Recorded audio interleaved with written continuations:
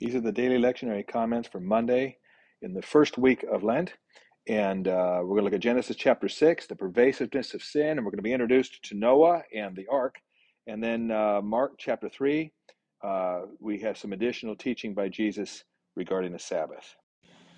All right, before I get to the main point of our reading today, I want to take a quick look at a couple of things that one of them is surely causing some confusion, and the other you may not have noticed, but I think it's worth pointing out.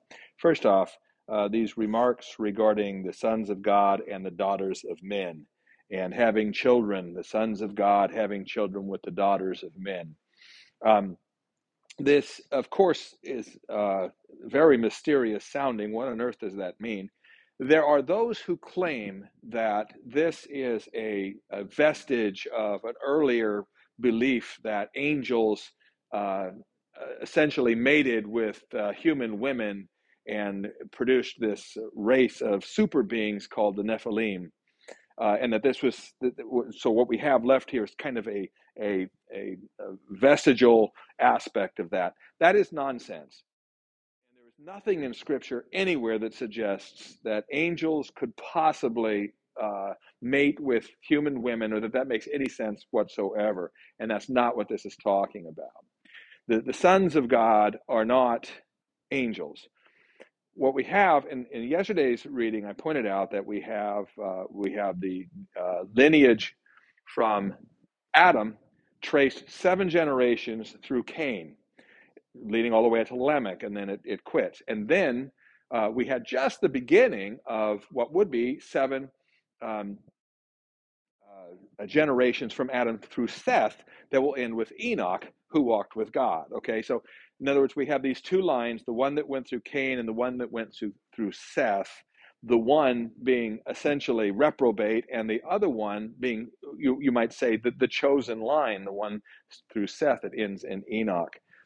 Those are the sons of God. In other words, those are the ones who God has chosen and are remaining more or less faithful to him. But what it's saying is that those from the line of Seth who were more faithful to God in some fashion. I mean, we just don't know the details of this, but somehow or another, that group was more faithful to God, were intermarrying with those who were not.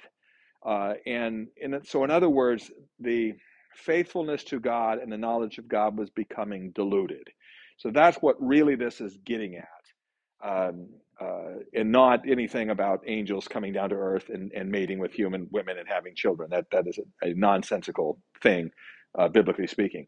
Okay, so let's set that aside. I can't say much more about it because, frankly, we don't know any more about that. But that would be a consistent explanation for this that actually makes sense with the text that we have and everything leading up to this. Now, the other thing that I would point out is that Noah was instructed to bring 7 clean animals onto the ark.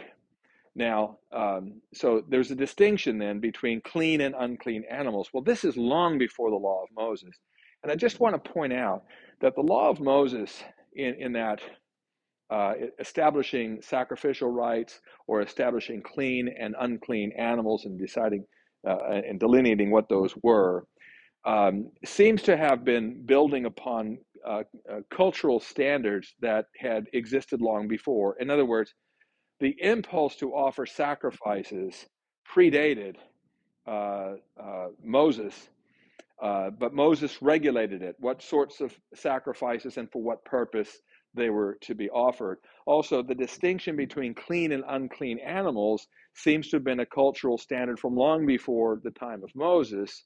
And Moses again sort of regulated that and established it. So that's those 2 things. Now, here's the main point of our passage here. First, we have the general pervasiveness of wickedness and sin, that the heart of man is only evil all the time, and that God is sorry that he made man. Now, so that's the first thing that we see here.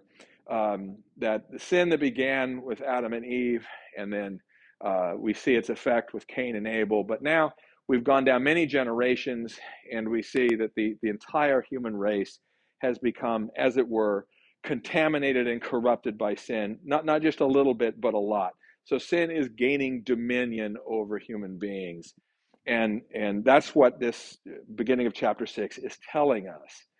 And that God is sorry that he made man. Now, when it says something like sorry, or God regretted this or that, you have to understand that these are anthropomorphisms. We're talking about God using human feelings and human emotions, but we need to understand that God is not a human being. And so he doesn't, it doesn't mean really what it would in a human being. But somehow or another, there's this aspect that God is grieved by the fact of what is happening to the males and females that were created in his image and were to live with him, that things have really gone south in God's earth. God determines to wipe them out, but we see that God's wrath is tempered by his grace. And here it says Noah found favor with God. Now, there's several instances in the story of the flood where it says something along those lines, that God remembered Noah, or something like, or Noah found favor with God. This is the grace of God. God selected Noah and his family to be, to use words that will be used by the prophets later on, a remnant. He is not going to wipe out all humanity, as it turns out. That's what it sounded like he was going to do. That's certainly what it sounds like humanity deserved. But what God instead was going to do was wipe them out, but save a remnant and rebuild from there. And so the story of Noah and the ark is a story of wrath and destruction that certainly is looking forward to the final judgment on all the world, but it is also a story of God's grace in that he doesn't wipe everybody out, actually. And Noah is not saved just for Noah's sake, but Noah is spared and his family is spared for the sake of all who would come after him, and that includes you and me. So God's mercy is shining through even in the midst of his wrath. So that's enough for today. We'll talk more about the meaning of this flood tomorrow. Okay, here in Mark chapter 3, we have some contrasts developed, some further discussion regarding the Sabbath day. So Jesus is in a synagogue, and it's on the Sabbath day, and he sees a man with a withered hand. And he knows that the Pharisees are watching him very carefully to see whether he will dare to heal this man on the Sabbath day, because to heal would be work.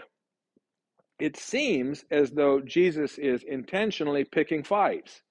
In other words, he could have healed this man at some other time in some other place, but he chooses the synagogue and the Sabbath day to do it in a quite public way, knowing full well that this will draw the ire of the Pharisees, which it does. And Jesus uses this as an opportunity for further teaching, and he says, is it lawful on the Sabbath to do good or to do harm, to save life or to kill? But they were silent.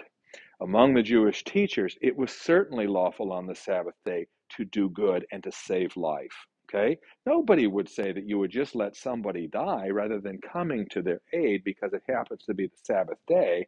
And so they died before, the Sabbath day was over. No faithful Jew would say that that would be an honoring of the Sabbath day. So Jesus makes this obvious point that you have made the Sabbath day and the regulations regarding a Sabbath day to completely overshadow something greater, like the mercy of God and the command of God to do good for one another and to help and to save and so on.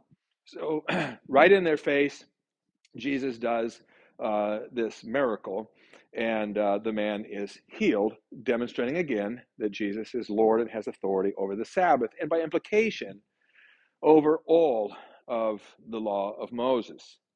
Now, here we get the contrasts. We have Jesus, who is healing this man, demonstrating the mercy and compassion of God.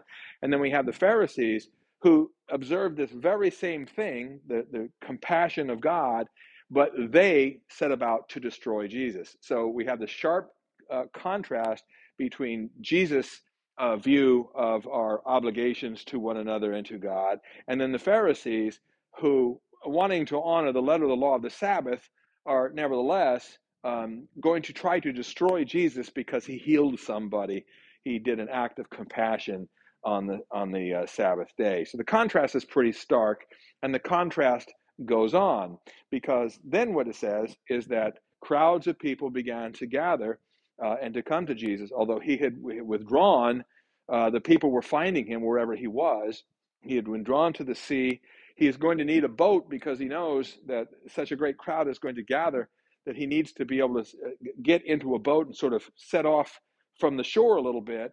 Otherwise, he'll be completely inundated by people, and it says it'll be crushed by them, not literally, but it'll be impossible to teach under those circumstances. So here we have another contrast. And so we have the Pharisees who are wanting to destroy Jesus, and then we have the crowds of people who are the recipients of God's compassion, so many of them that Jesus is healing them, so many of them that Jesus needs relief by a boat in order to set out. And so they are flocking to the God of compassion, while the Pharisees are plotting behind the scenes in order to stop Jesus. So we have these Jesus and his compassion, the crowds responding to the compassion, the Pharisees, who are pictured as not so much lacking all compassion of any sort, but having gotten completely out of balance with the law of God, focusing on certain things to the exclusion of greater things. They're focusing on the details of keeping the Sabbath and ignoring the weightier things of mercy and compassion. So that's our reading for today.